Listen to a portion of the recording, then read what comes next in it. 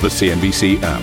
Global market news in one place. Customizable sections and personalized alerts. Stocks tracking, interactive charts and market insights all in your hands. Stay connected.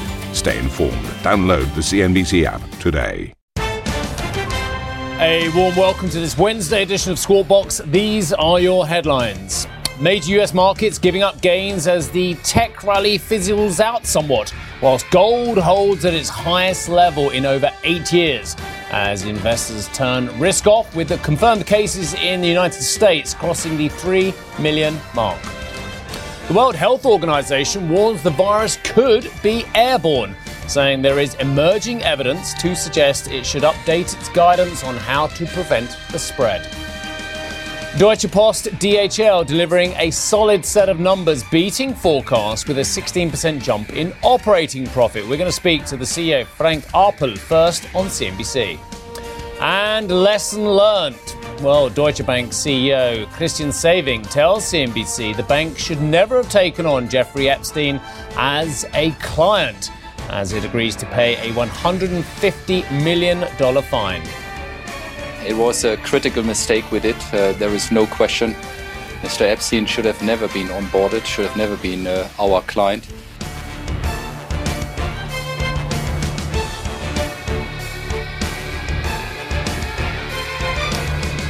Really lovely to see you this Wednesday. Thank you very much indeed for joining us. I'll tell you, we've got some great guests on the show. I'll just diverge a little bit on what my script was. And we've got Pierre Gramagna, who wants to be the head of Eurogroup, coming on. We've got Feike Sijbesma, one of the most senior businessmen in Europe. And also Frank Appel coming up in around about 10 minutes' time or so. So really big CEOs and important politicians to speak to us about what's going on in Europe and beyond. Right, let's take a look at these US markets. It was, funny enough, I looked at the session, obviously, from start to finish pretty much yesterday. And I thought it was a particularly unspectacular session. Yes, we had declines. Yes, the rally fizzled out. But actually, it was a very solid session in many ways. We didn't see that huge oscillation. The market decided it was going down. It eased down. And pretty much, I was looking at the declines on the Dow. Yes, it closed nearer its lows than the highest intraday levels. But the fact of the matter was, it went down very gracefully as well. And probably very naturally as well. We have had, of course, a stunning run up into the end of the half year as well. These markets have gone gangbusters, let's be honest about it, and raised all kinds of questions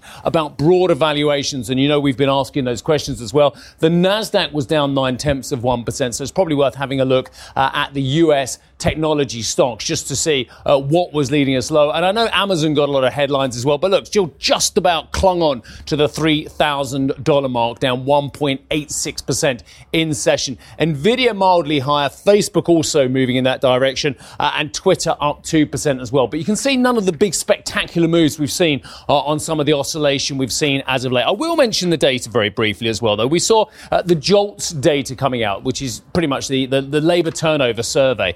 And actually, the labour market is improving. Hires rose at a record 4.9%. We're seeing a lot of records in both directions at the moment.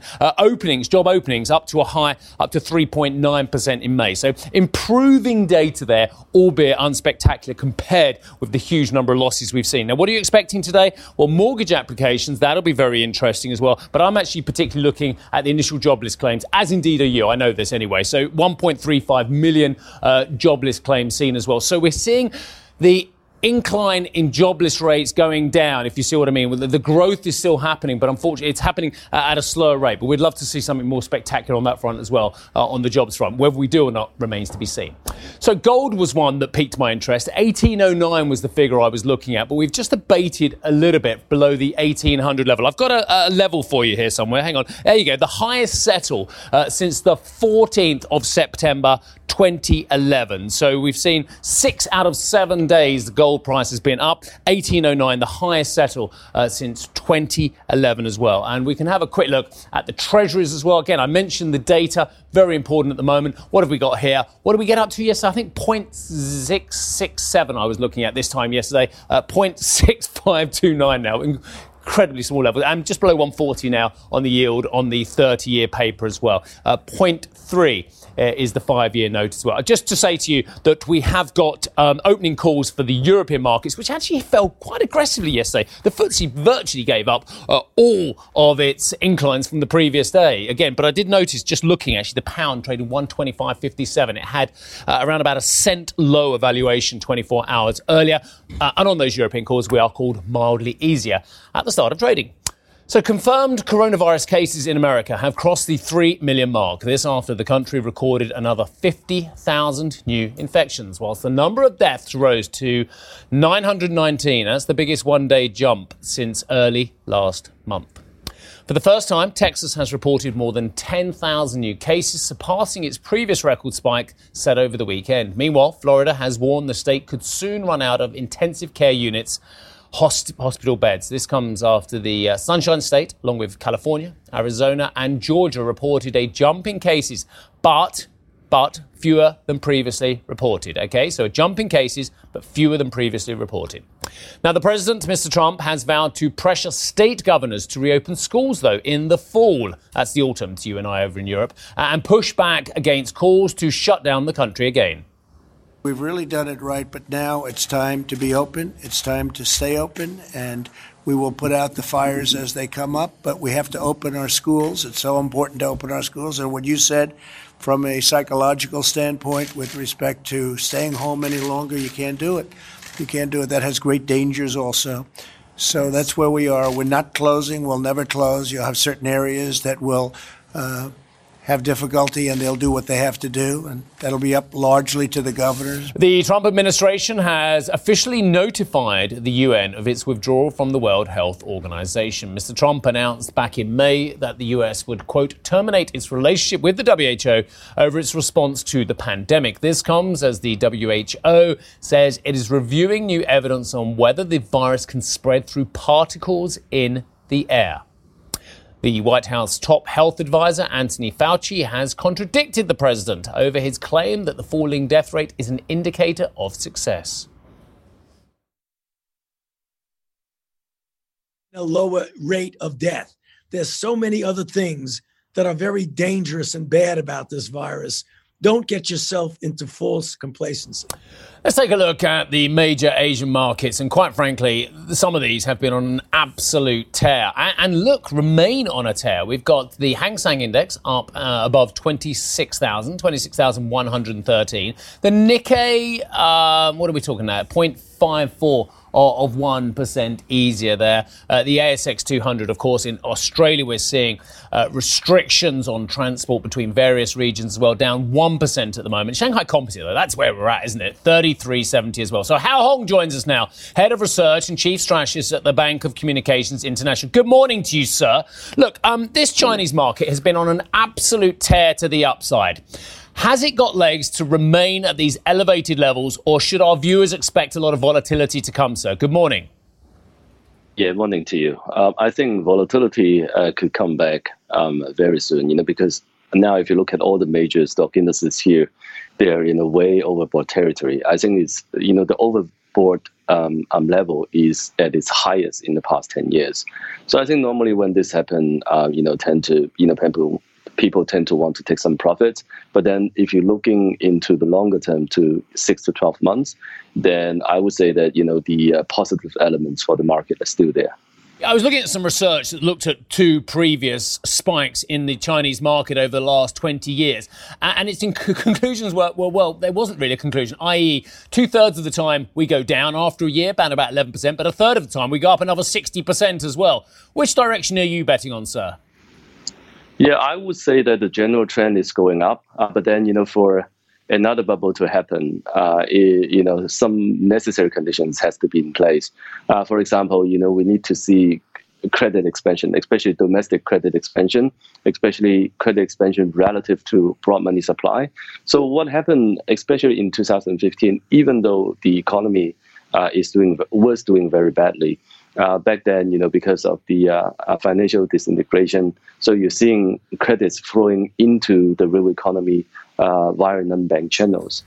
So I think after that, the CSRC and the CBRC actually reined in many of these non-bank channels, and therefore domestic credits can only once again be passed on via the banking channel. So I think, if you really want to see a 5,000, maybe 6,000 stock bubble again in the Chinese market, you really need to get the domestic credits flowing before you can see that. Are there political oscillations that could drag down these markets, both the mainland markets and the Hong Kong markets? Of course, we've seen a lot of the events in Hong Kong and concerns that international investors have as well. And there is always the threat continuing of trans-Pacific trade wars as well. Do either of these major issues actually affect the psyche of investors at the moment? Yeah, I would say so. If you look at what happened in the past couple of months, the U.S. market has been doing very, very well. The 17% year-to-date gain in the Chinese market happened in the past 4 or 5 days. So I think most of this year's gain is actually very concentrated in just a few days. And the reason why the Chinese market has been struggling was because of the sort of intensifying competition and conflicts between the U.S. and China. And I think, the situation could get worse, as we head into the November U.S. election. This morning we heard, some proposal about undermining the Hong Kong dollar peg, and that would be really undermining the cornerstone of Hong Kong's economy. So, the headlines could get very negative, and that could sort of add to the volatility in the markets here. What about the data? I mean, a huge improvement in the data as well. But our viewers are looking now, are wondering which is the key data to look at. Of course, we're all looking at things like initial jobless claims in the States and the ISMs and the PMIs. What about over in China at the moment? What are the key pieces of information that our viewers need in order to make a calculated decision? Yeah, year-on-year growth on domestic credit, and also year-on-year growth on broad money supply. And I think those are probably the most important leading indicator for the Chinese economy and for the Chinese market. So far, we've seen total system financing is up 12%. We haven't seen double-digit gain system financing for a long time. And also, broad money supply M2 is up year-on-year 12% as well. So we haven't seen that in more than 5 years. So I think all of those numbers are looking good for the economy and also for the markets here. Other than that, we do see some improvement in the PMI, ISM and all that. But because those are really sentiment surveys, I wouldn't put too much weight on those factors. All right, credit money supply, that's the ones we'll be looking at. Thank you, sir. Nice to see you today. Hao Hong, Head of Research and Chief Strategist at Bank of Communications International. Well, we've got masses coming up for you, including Deutsche Post DHL surprising the market as it posts an unscheduled set of preliminary earnings. Yeah, looking at this, the print is from last night. Well, we're going to need to speak to Frank Harpel about this, so we'll do that after a very short break.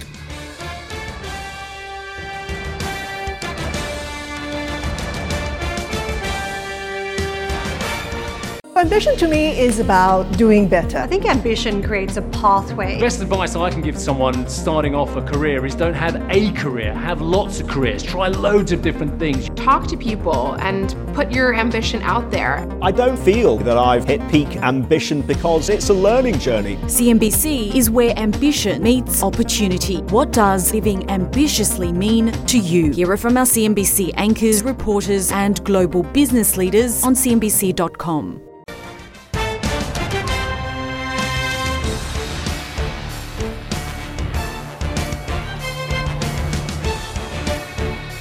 I mentioned the opening calls before the break, so let's have a look at them in the flesh to see exactly what we're getting here. So actually it's accelerated to the downside. The FTSE's cooled down another 49 points. Had a dismal day yesterday. Part of that was the fact that the pound was rallying. Is there a bit of optimism around Brexit? I don't know. Apparently there was a lovely dinner of halibut between Frost and Barnier, the negotiators. But I don't know if that sorted out issues such as, dare I say it, fishing rights and indeed financial markets access and regulatory playing field and all the rest as well. The Xetra DAX cooled down 77 points. The CAC 40 seen down 35 at the start of trading. So, I don't know if you care about this next read. I'm going to read it anyway because I'm wondering if you're ahead of the curve on this, but I'll read it anyway. There you go. S&P 500 earnings are set for their biggest falls since the financial crisis when results for the second quarter come in next week. Refinitiv is forecasting profits will plunge 43%. Now, ordinarily, of course you'd care about that. I'm just wondering if the market's trying to look beyond that. Did we know, for instance, that we're going to see such dramatic declines? I think we had an idea, didn't we, given everything that's happened? Anyway, forecasting, this is Refinitiv, forecasting profits will plunge 43% following on from losses in the first quarter.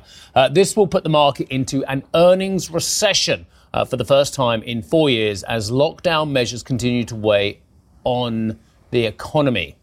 Energy and consumer discretionary companies are expected to lead the way. When I say lead the way, what? Lead the way with declines. What's the biggest stock in the consumer discretionary? I think it's Amazon, isn't it? That's interesting. So broader discretionary companies seen leading the way, with both projected to post declines of over 100%.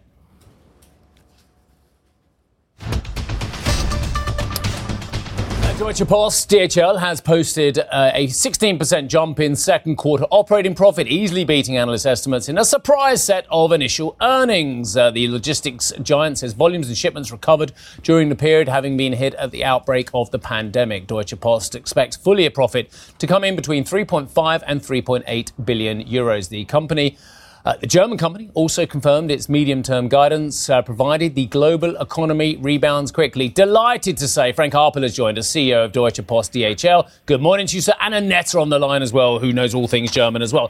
Frank, just tell us why you are confident to give us a medium-term outlook at the moment. A lot of people are very sceptical that they can do that, given the state of the global economy and indeed the pandemic. Good morning, sir. Good morning. Yeah, so, we see already that volumes are coming back.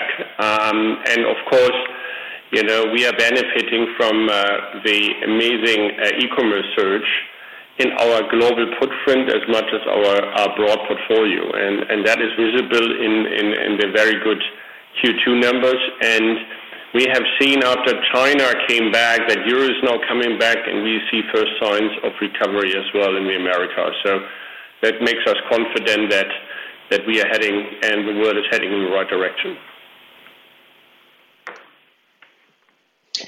Let me ask you about the speed of the recovery, because you're clearly also making your outlook contingent on the fact that we get a dynamic recovery. How likely is that? On what needs to needs to happen?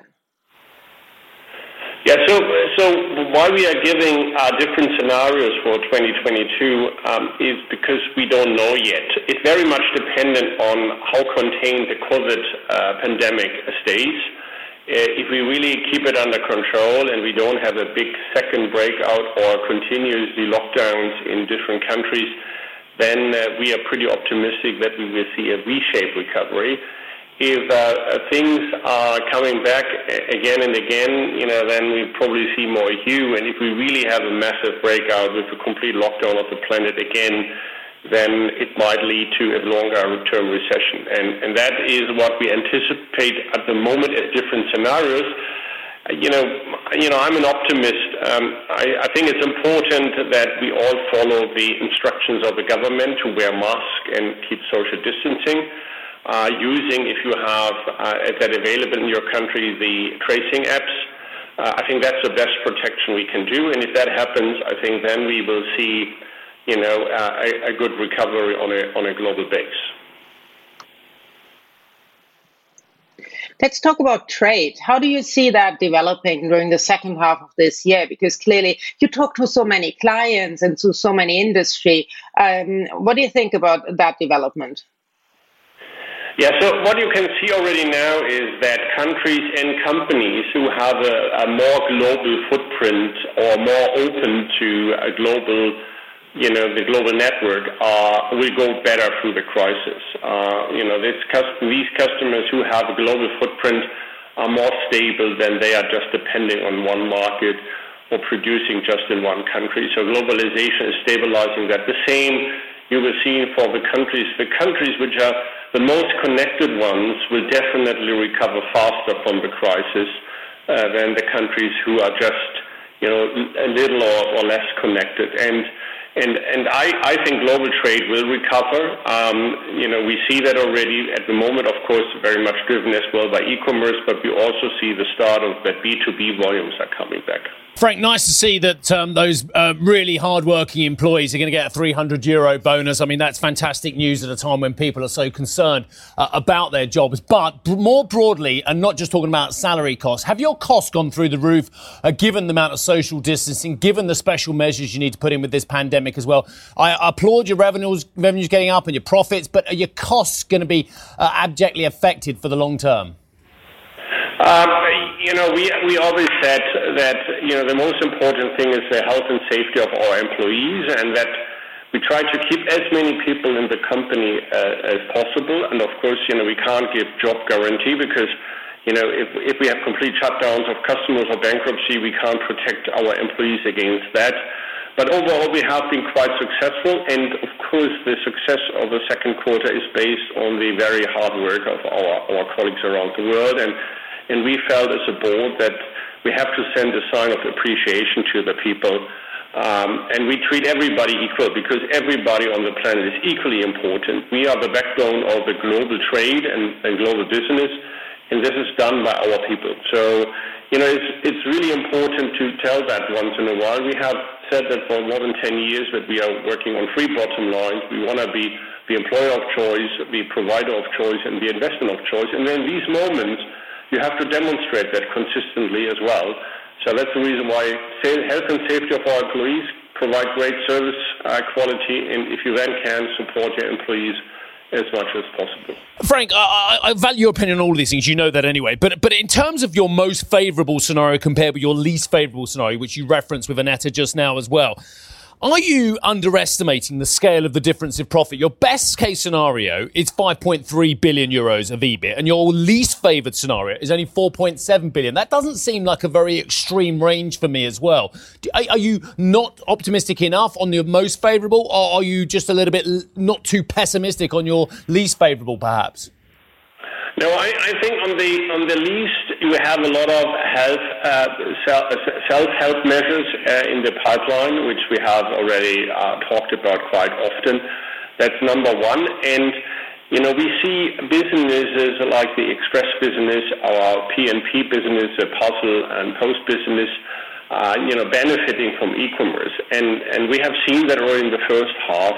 The e-commerce trend has accelerated and not slowed down, and that is, of course, also the assumption, even if we have a very, weak economy, that this e-commerce trend will support our business.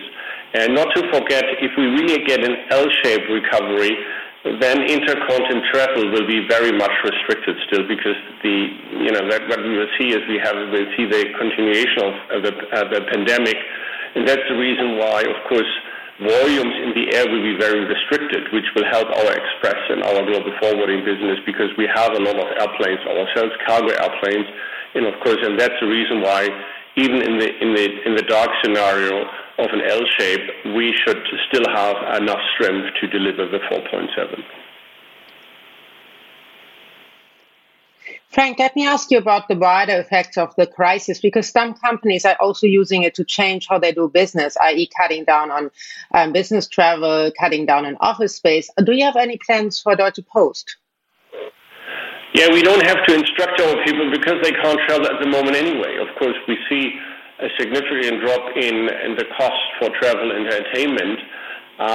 We are, starting now we're keeping social distancing meetings again. Travel is very low still because we all have learned. If you know each other, you can really work also through video and telepresence, and that has worked very well.